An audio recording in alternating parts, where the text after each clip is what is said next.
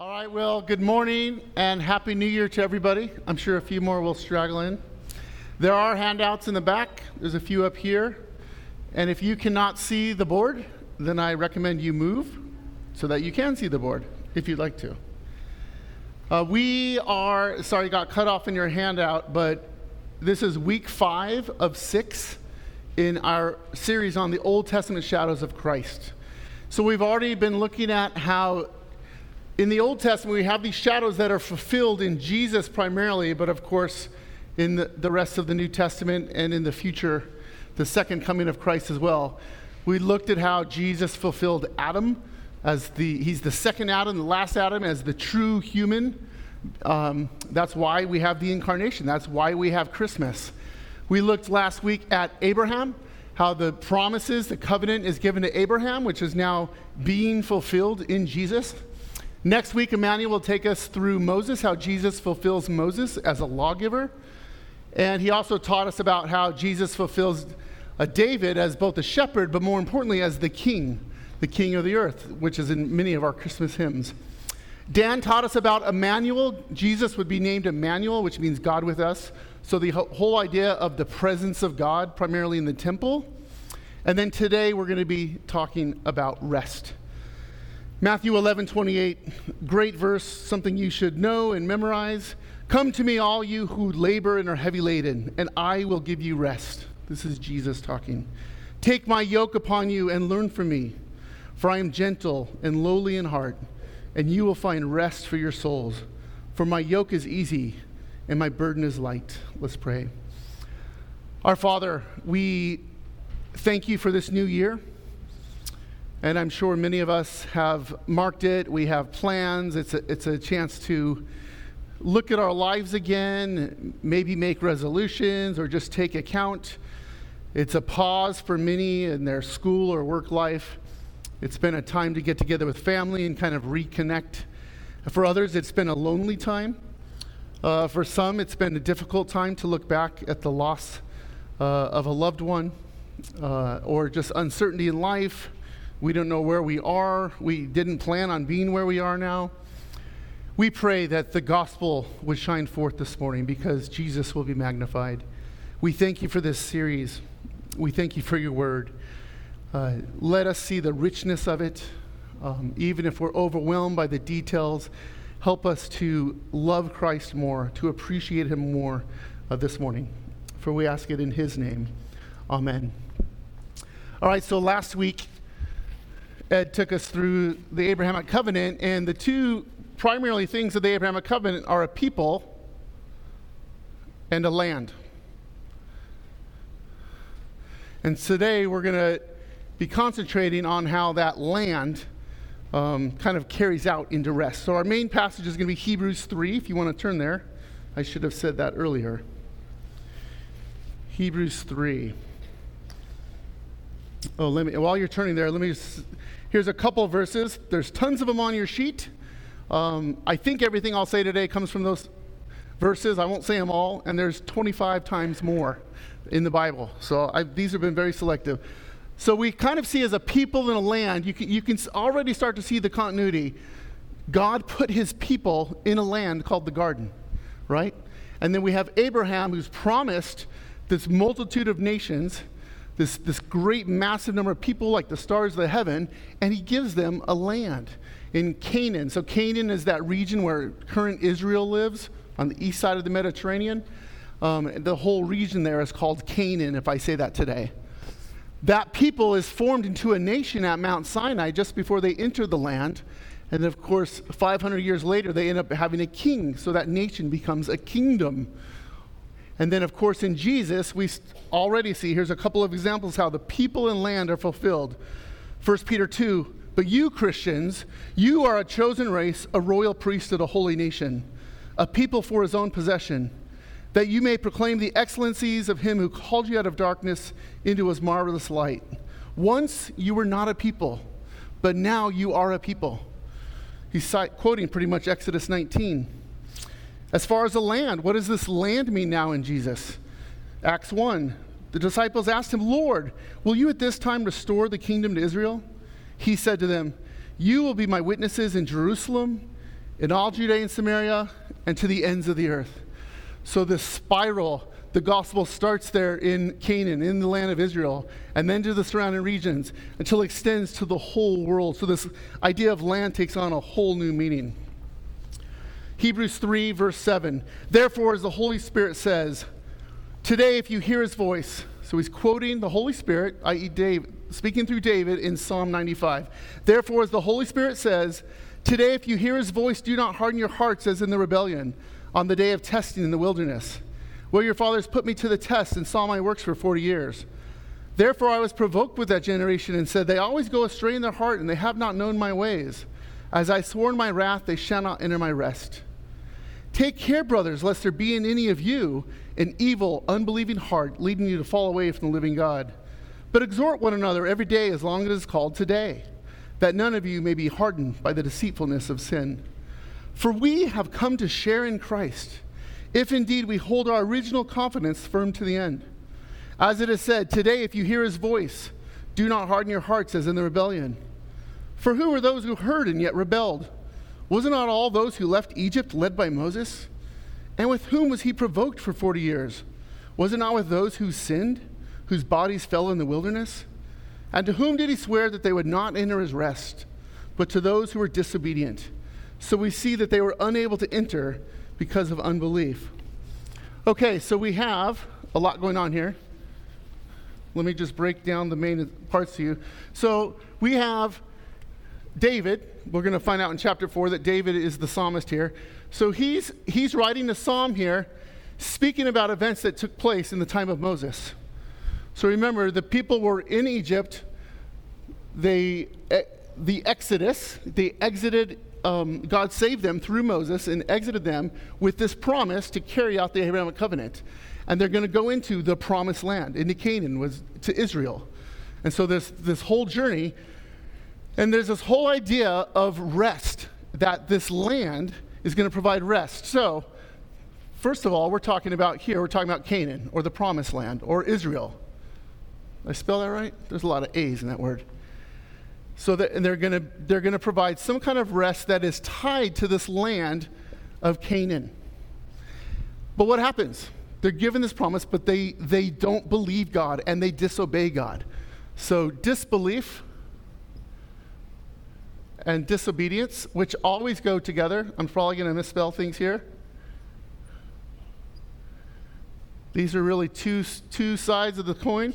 Disbelief and disobedience led to what? Death. The promise was to enter the land and have rest. But because of disobedience and disbelief, apparently that was a condition upon these things, they ended up dying in the wilderness.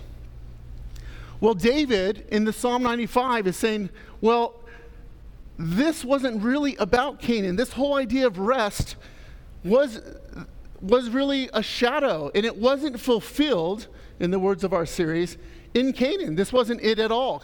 Because by the time David is writing, they're in the land. They've entered the land, and yet David is contending that there's still a rest to come. And let me use a different color here. His big word is today. There's some kind of a promised rest that's perpetual, as long as it's called today. As long as you woke up this morning, as long as there is breath in your bodies, there is a promise, David says, about rest. And what does he say? This rest is not so much tied to a land called Canaan, but it's a sharing in Christ. So I'm kind of jumping ahead of myself. So we have Hebrews is written here after Jesus. We have Hebrews. I've jumped ahead. I've confused myself. The Psalm talks about being hardened by sin. Let's just say sin here. Let's forget Hebrews for a second. We've got David talking about today, and he's concerned that his hearers, 1000 BC, the way they're going to carry disbelief and disobedience is to be hardened by sin. And he's pleading with them, look at the example of the Exodus. Look at the example of this people that died in the wilderness and let them be a warning post to you. Don't be hardened by sin, or you also won't enter whatever this rest is supposed to be. And so now we have Hebrews, the writer of the Hebrews, after Jesus has died, he's saying, hey, guess what? What David saw as today in perpetual is still true. And what he calls it is sharing in Christ. So somehow in the Old Testament shadows, rest is completely tied to a land. Remember the land from Abraham? Rest is tied to entering that land. And yet we know in the real fulfillment, it's going to be sharing in Christ, whatever that means. Notice the binary nature here of this exhortation. The people either made it into the land or they didn't. There's no middle ground here, right? You either trust God and have full rest, well, we'll see what that means, or you die. That's it. Those are the two options. There's no halfway. I'm going to come and follow Christ. I'm going to follow Christ, but it's going to be miserable. No. God promises rest. Trust him. Follow him, and you will find rest, and you will not die. Look at the descriptions here in Hebrews 3 about disobedience and unbelief. Hard heart, rebellion, testing God, going astray, ignorance, evil hearts, deceit, sin, falling away. So we're not talking about some momentary lapse of judgment, some momentary weakness. This is a persistent disobedience and unbelief. They've hardened their hearts. They've become hard over time, and they refuse despite all of God's patience, all of his provision, all of his protection. They've just said no, and they don't trust. God brought them out of Egypt. He did the 10 plagues, and they can't trust him to bring him safely into the promised land. They show their hearts to be very hard. Let's go to Hebrews 4. Therefore, while the promise of enemies' rest still stands, let us fear lest any of you should seem to have failed to reach it. For good news came to us just as to them. But the message they heard did not benefit them, since they were not united by faith. They were not united by faith with those who listened. For we who have believed enter that rest. As he has said, as I swore in my wrath, they shall not enter my rest, although his works were finished from the foundation of the world. For he has somewhere spoken of the seventh day in this way, and God rested on the seventh day from all his works. And again in this passage he said, they shall not enter my rest. Since therefore it remains for some to enter it, and those who formerly received the good news failed to enter because of disobedience, again he points a certain day, today, saying through David so long afterwards, in the words already quoted, today if you hear his voice, do not harden your hearts. For if Joshua, so that's Moses obviously is replaced by Joshua, if Joshua had given them rest in Canaan, then God would not have spoken of another day later on, i.e. in David. If the rest would have been fulfilled in the time of Moses and Joshua going in the promised land, then David, 500 years later, wouldn't have been talking about any of this in his psalm.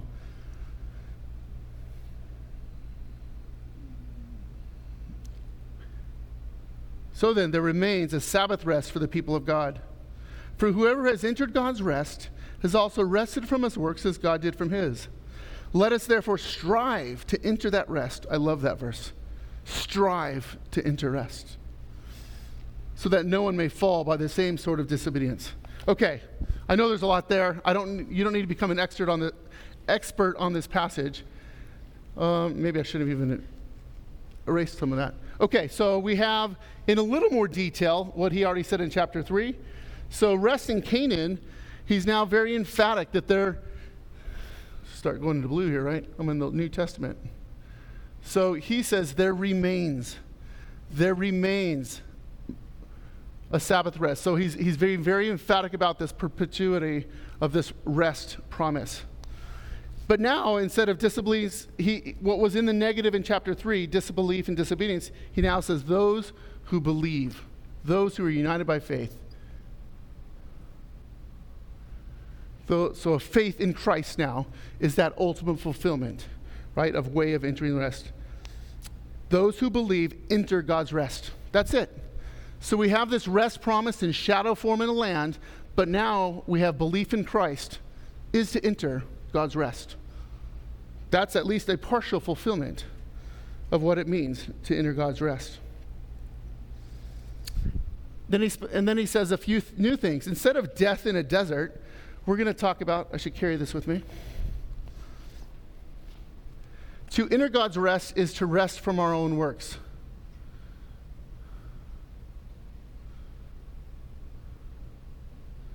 Okay, still a little confused.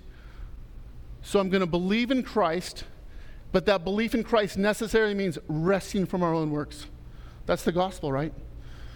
It's grace or works. It can't be both.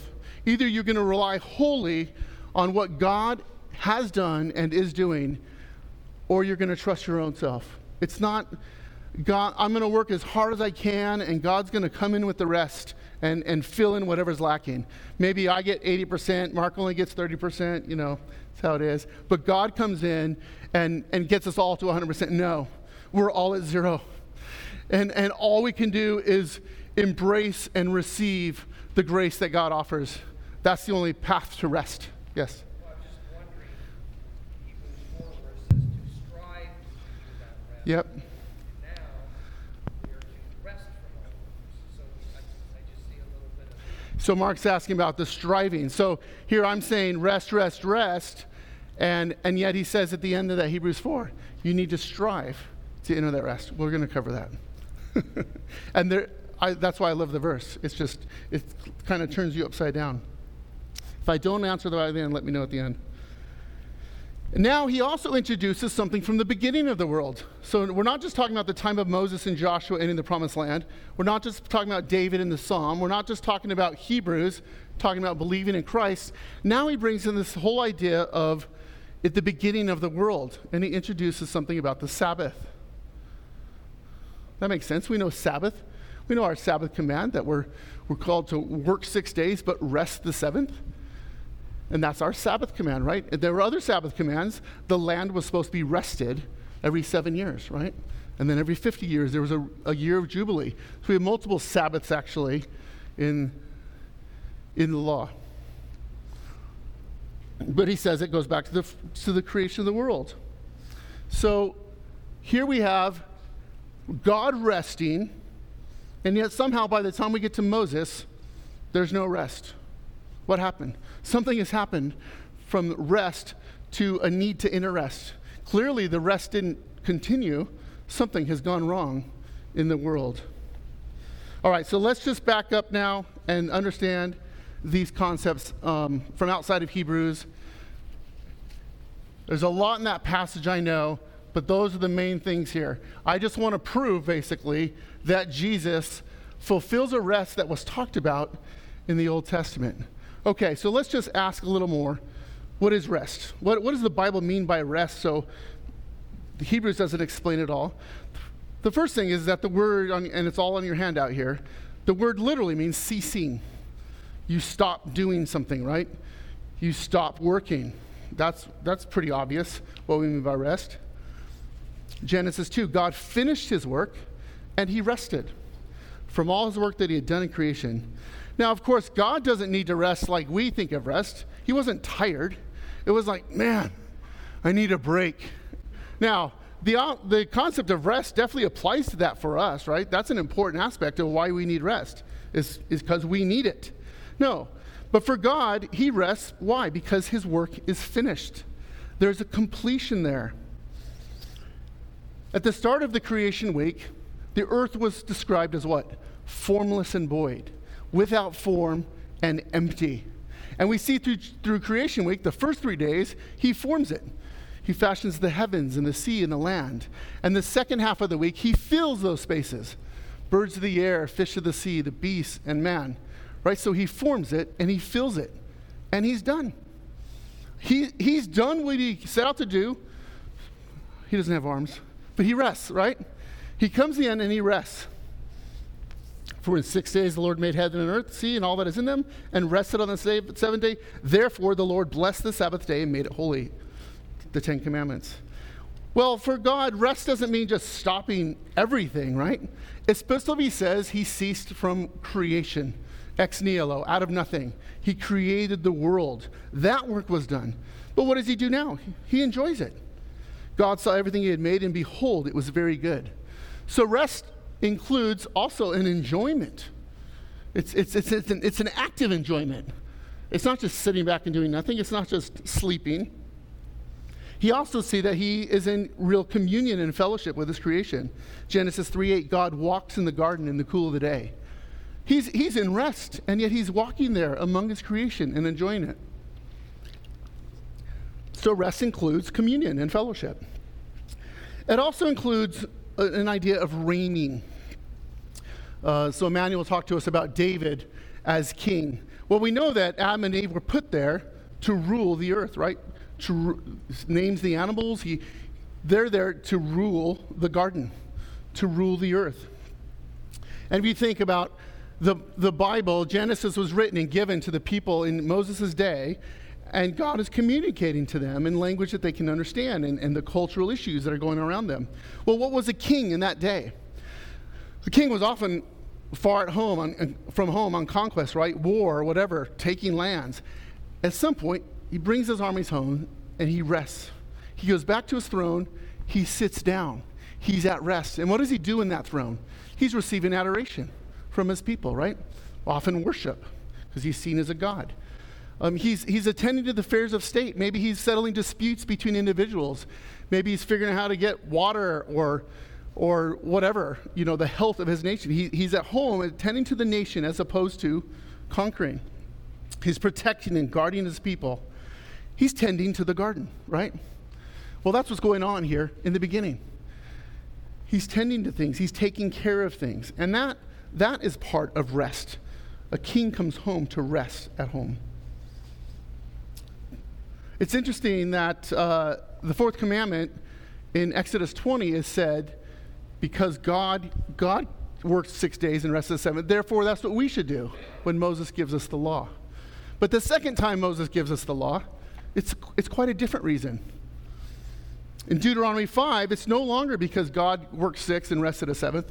Why are we to rest now? You shall remember that you were slaves in the land of Egypt, and the Lord your God brought you up from there with a mighty hand and an outstretched arm. Therefore the Lord God commanded you to keep the Sabbath day. So Canaan was also, the promised land was also a rest from slavery and persecution. It was a freedom to worship God. Okay, now we've talked about rest. Let's talk about land. What's important about having land? Why is this such an important promise to Abraham? And how does that land now provide rest that we saw in Psalm 95 and Hebrews 3? Well, I think there are 3 P's we can talk about. We could go to lots of places. We'll go to a few here. But land provides provision. We know it was a land called what? Land flowing with milk and honey. This land has everything you need. It's worth the treachery you're going to have going through the desert from Egypt. It's worth it. It's worth those perils. It has everything you need. It has protection.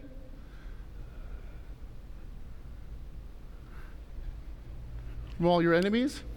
Deuteronomy 11, no one should be able to stand against you. The Lord your God will lay the fear of you and the dread of you on all the land that you shall tread, as he promised you. God is ensuring protection. You get into your own land, you can have fortified cities, you can concentrate your people, you can be protected. You're an observed, an appreciated people in a certain group. That's your land. And then there's presence. By the way, I got these 3 P's from my brother who just published a book on Genesis 1 that is very good. The idea of land. Exodus 25, let them make me a sanctuary, a tabernacle, that I may dwell in their midst. Now Dan talked about this. I don't want to go into too much detail, but we have an omnipresent God, right? He is everywhere. And yet he appears, he communicates to us in ways that are localized, that in very specific places. So in the law, when the law is given, the people are to make a sanctuary. And that container, I don't know how big it was a big tent probably, right? That somehow God was there in a way that he wasn't everywhere else. And that's not truly how God is, but that's how he shows himself. And of course later, in the time of David, Solomon specifically, a temple is made. Another thing we need to think about when we're talking about land is the whole idea of the exile. So remember, in the time of the kings after David, 120 years later, I think, after David, the people are taken out of the land and put into exile in Babylon and Assyria. And so think of that exile as a reversal of the land promise, right? They go into the land, there's disobedience and unbelief again, perpetual, persistent, and God, to punish his people, he sends them out of the land. So it's an exile is a reversing of the entrance of the promise of the land. It's an anti-exodus in a sense. And this is really interesting. Why were the people exiled? And specifically, for how long they were exiled? Well, 2 Chronicles tells us, to fulfill the word of the Lord by the mouth of Jeremiah, until the land had enjoyed its Sabbaths. All the days that it lay desolate, it kept Sabbath to fulfill 70 years. So remember I said one of the Sabbath commands in the law was to rest the land every 7 years. You'll work the land for 6 years, and then it will rest. Well, apparently, for about 500 years, 70 Sabbaths, right, 490 years, they had not been following. They had not been keeping that law. And God is saying, that land is so precious to me, it needs a Sabbath. I will have my Sabbaths. So Israel, you will leave the land. My land will get its rest. It's phenomenal. There's lots of things we could talk about. I think it's an example. It's kind of just emblematic of disobedience to the law in general. The Sabbath is actually called the sign of the Mosaic covenant. And so I think that it was a special way of signifying a disbelief and a disobedience in the whole law. They have just not kept my law. They have not known my ways. Using the words back here, therefore I was provoked with that generation. So instead of not entering the promised land, he now exiles them from the land. See how it all starts to tie together? These themes come up over and over. Okay, so on the back of your handouts is this nice little grid. If you're not in the middle of a study, some kind of Bible study, I would really commend this to you for the next couple of weeks. Take these ideas of Sabbath and land, provision, protection, presence, exile, and I'll throw in Exodus here as well. I know I'm going to mix those up today. I guess I can throw Sabbath up here. Some of the verses I've given you, there are a lot more. You can work through time. Work through the Bible and how each of these eras, you can kind of see these shadows come to some kind of fulfillment. And you can already start to see that there's no simple single shadow and single fulfillment. We're going to see in a minute here how it's really a continuum of shadows. It's a progression of shadows and a progression of fulfillment as time goes on. We often talk around here about the already but not yet. We're here between the first and second comings of Christ, right? So there are a lot of these promises and these fulfillment that are being fulfilled, but they're not fully fulfilled in our lifetime. We're not there yet. It's very much what was going on between here. Between Egypt and Canaan, the people have left Egypt, right? They're in the desert, but they're not in the promised land yet. And we start to see that God is already providing for them and protecting them, and his presence is with them. But it's still in a very shadowy form. And that's exactly how we live our lives. And that's how we ought to view these things. When we read these things in the Old Testament, these kind of concepts should just be percolating in our mind. All right, so let me just give you some of the answers to your study sheet there. So I'm going to try to talk about some of these issues in each era here. Well, we already talked about Eden. We already know that it was all very good and God walked in the day. John Walton's an Old Testament scholar, and he's big on getting us to understand Genesis by understanding the language and culture of the people around them, which is called the ancient Near East.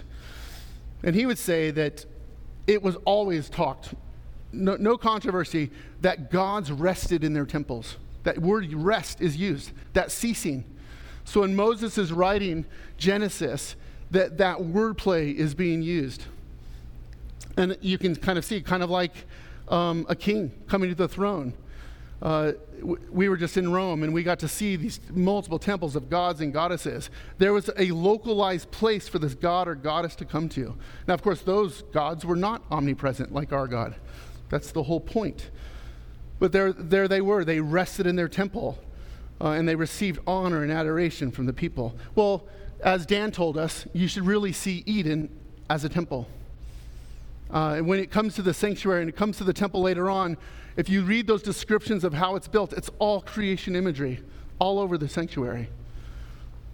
So the creation itself was a temple. It's where God was, and he was at rest. God rested there.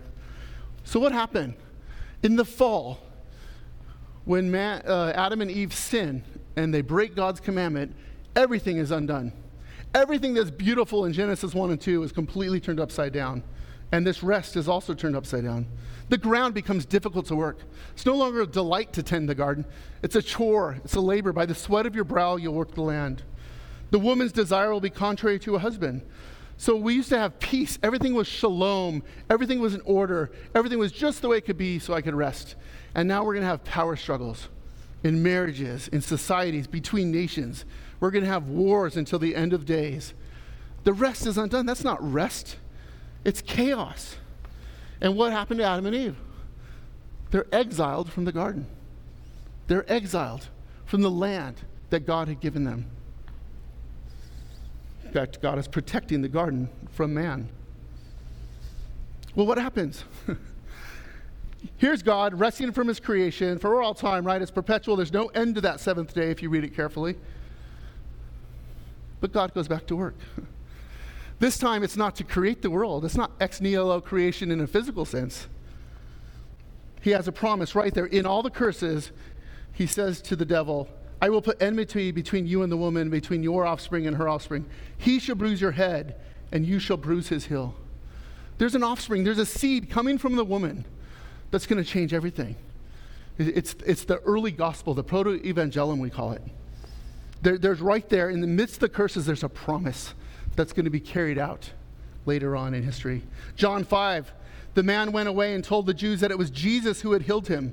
And this was why the Jews were persecuting Jesus, because he was doing these things on the Sabbath. Jesus is working on the Sabbath. That's the day of rest, Jesus. Do you not know your law? But Jesus answered them, my Father is working until now, and I am working. So what is Jesus saying? I'm not at rest. The Father's not at rest. We are diligently working. Well, what does that mean? Well, he's not creating the world, is he? He's still in rest from creation, but now he's in the work of redemption, of salvation. Because of the fall, because the rest was all undone, God and Jesus are bringing about rest through redemption. He's at work. I ought to be healing on the Sabbath. That's what you do. That's rest. There's no conflict between the Sabbath command and healing people. One of the first verses I ever memorized, for God, 2 Corinthians 4:6, for God who said, let light shine out of darkness, has shown in our hearts to give the light of the knowledge of the glory of God in the face of Jesus Christ. So salvation is a creative act. The same God and the same power that created the world is what's creating light in our hearts. It's creating life. Things that never existed, ex nihilo, out of nothing.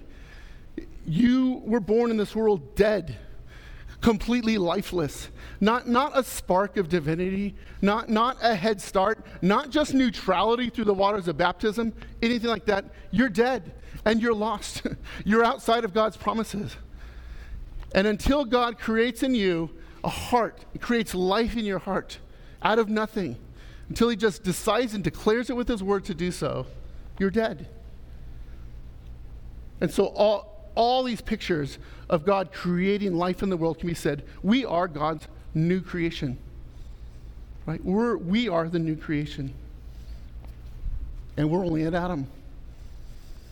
Abraham. Genesis 13, Lot lifted up his eyes and saw that the Jordan Valley was well watered everywhere, like the garden of the Lord. So the first promise of land is given to Abraham, and then they look out at this land of Canaan, and it's described as the garden of the Lord. Isn't that interesting? We can already see that Canaan represents a partial restoration of Eden, right? So the fall undid what God had given us in Eden.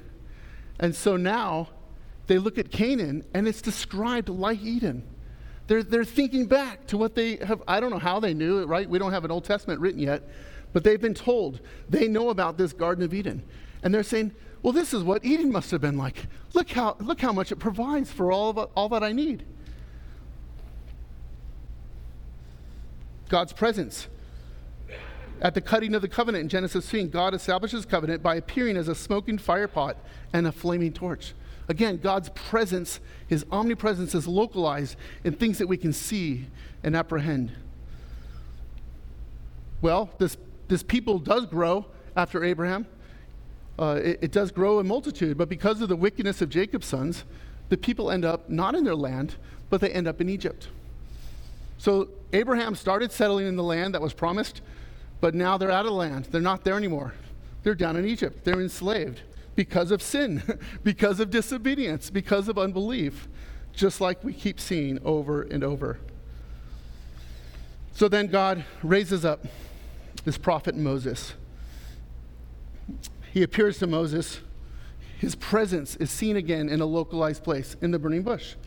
He appears in the burning bush and declares that ground is holy. The ground around the bush is holy because God is there and he's meeting with you in a special way. And of course, we know the Exodus account, and I'm sure Emmanuel will cover more next week. How does he lead the people through his presence? He leads them through a pillar of smoke and a pillar of fire. There we see the presence of God leading them through the desert where they should go. Again, it's this already, not yet. I'm not in the promised land, but God is already starting to show himself to me. In the language of Ephesians 1, they have obtained an inheritance, but they have yet to acquire the inheritance. Ephesians 1, 11 and 14. And of course, we see in Hebrews 3 and 4 that they're exiled into the desert. Well, so they're refused to enter the promised land. So basically, their exile is extended, right? Jacob's sons and the disobedience, they end up with Joseph in Egypt, and that exile, so to speak, is extended to them. They can't enter the land. Joshua 24, I gave you a land on which you have not labored, and cities that you had not built, and you dwell in them. You eat the fruit of vineyards and olive orchards that you did not plant. What does that sound like? That sounds like creation week. Remember the first 3 days God created the spaces? He got them ready to be inhabited, and then he filled them with the creatures? Well, there's these structures that get into the promised land. There's all these structures. Thank you, pagans. You built these cities for us, and now we get to dwell in them and inhabit them. All this garden language still carried out in the promised land.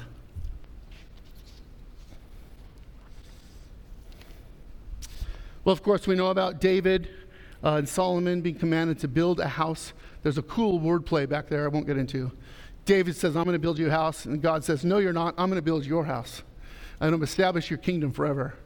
Your son's going to build my house. So there's a more permanent structure there to see the presence of God. Again, go back and listen to Dan's lesson. Jeremiah 4. So, of course, 120 years after David, we have these kings. Again, perpetual disobedience, perpetual unbelief. I think 8 of the 39 kings could be considered good in any way between the two kingdoms. And of course, the exile is coming, right?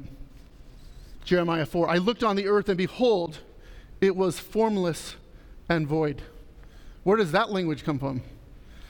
Jeremiah is now describing the promised land as formless and void. Only other time that expression is used in the Bible. And to the heavens, they had no light. They're not filled. Something's out of order. I looked on the mountains and behold, they were quaking. There's no shalom, no peace, utter chaos in the land. The hills moved to and fro. I looked and behold, there was no man, and all the birds of the air had fled. It's been unpopulated. It's been exiled. We're back to the beginning where we need to start creation again. God needs to start establishing rest. I looked and behold, the fruitless land was a desert. No more fruit. It's a desert. All the cities were laid ruined before the Lord, before his fierce anger. Jeremiah is sitting there and just bemoaning what has gone wrong with the promises of God.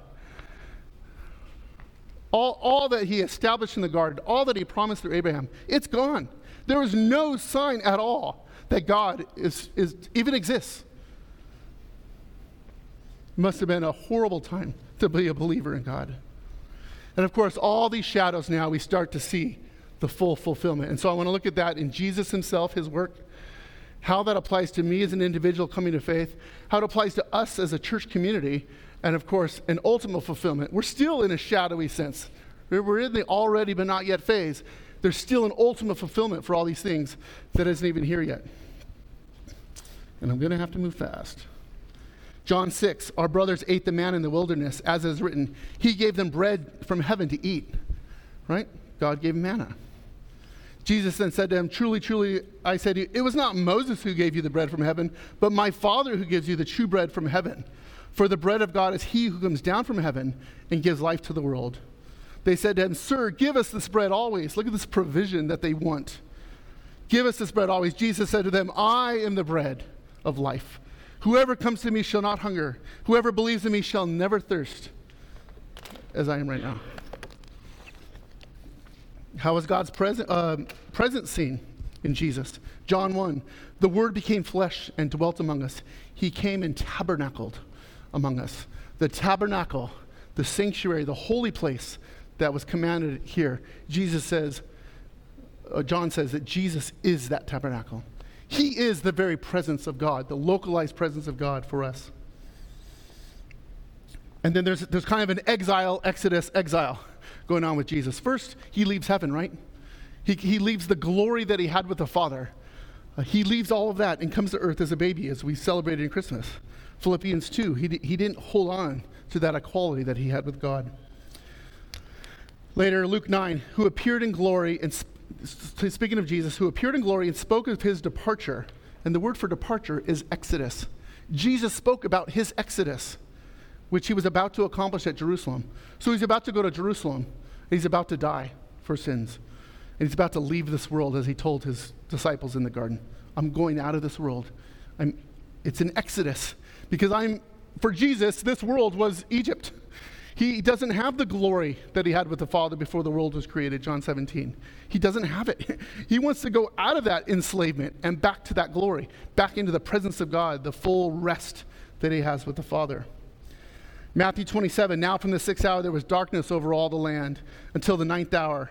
And about the 9th hour, Jesus cried out with a loud voice, saying, Eli, Eli, lama sabachthani, that is, my God, why have you forsaken me? Where is this presence? No more presence. He's been exiled from God, the goodness of his Father. Thanks be to God. 3 days later, he is restored to that rest through the resurrection. Now he's raised. Now, Father, he had said, glorify me in your own presence, the glory I had with you before the world existed. Now he's there. He's now back. He's established his glory yet again. He's received again. And he sits down at the right hand of God. He's back at rest. Jesus at the resurrection is restored to rest with the Father. All right. I'll have to skip here some of this stuff. Okay, what does this mean for us coming to faith? 1 Corinthians 6, do you not know that your body is a temple of the Holy Spirit? Your body is a localized place for the presence of God.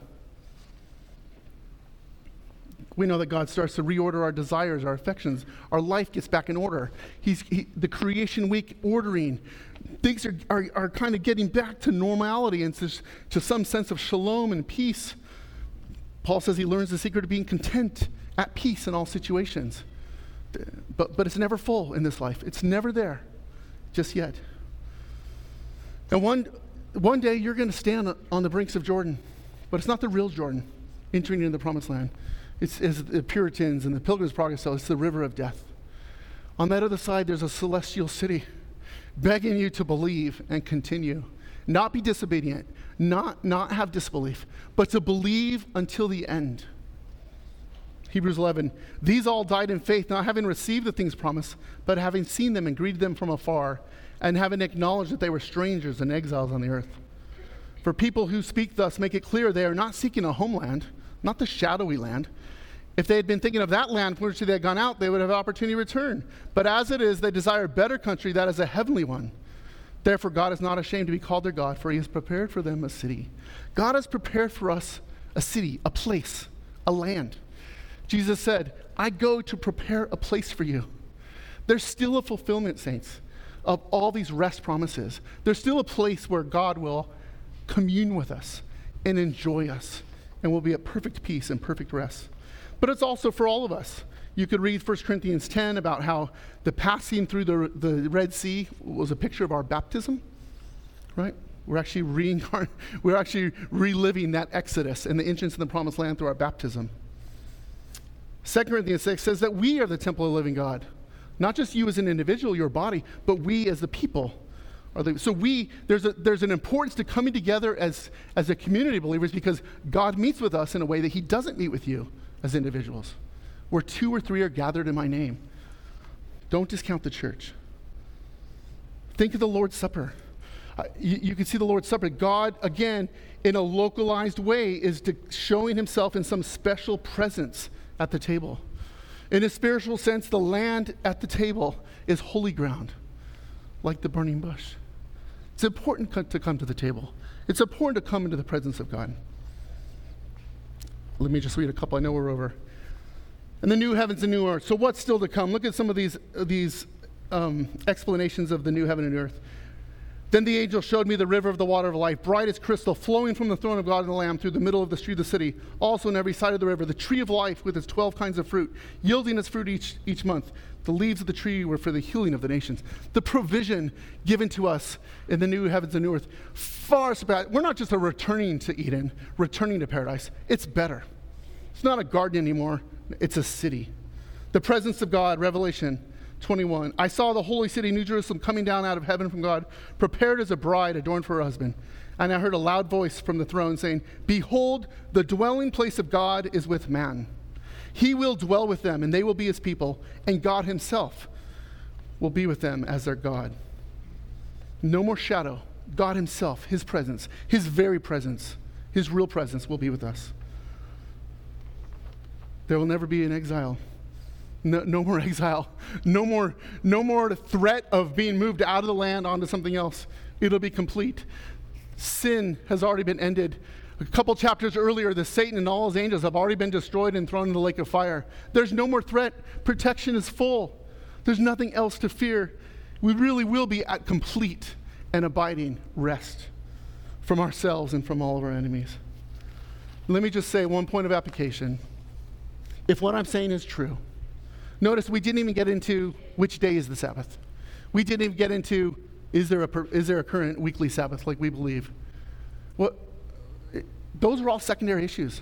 They're not unimportant. They're very important issues. But I don't think there's much I said today that can be much controversy. If you're a new believer, a young person, or if you're teaching your children, the things I've spoken today are quite simple actually to apprehend. And so as a new believer, you have to have great hope. I can get the 80% solution in a week, right? Then I have the rest of my life to argue about the details on the margins. And that ought to create unity within the church, between different denominations, between different types of Christians. We should all be unified on these truths. Let's pray. Our Father, we thank you for the rest that you have promised in Jesus. We know that we have only had a foretaste. Help us to read our Bibles, Old Testament and New, and to see this work that you're doing in all of the world and all of history. And help us to see that your word and your works that we could trust in the past would give us great confidence to believe what you've said about our future and about our present reality. Thank you, Jesus, that you're not resting from interceding for us. You intercede for us daily. You stand there at the right hand of the Father. Thank you for that work. And thank you that we can find rest. Help us to find it in measured ways, in increasing ways in our life. And yet help us to have great hope and have great patience because of that eternal and abiding rest in the future. Help us now enter a time of worship as the people of God. Be with us as you promised in your preaching at the table. Be with us in a localized, special way, and may we feel it. We ask it in Jesus' name. Amen.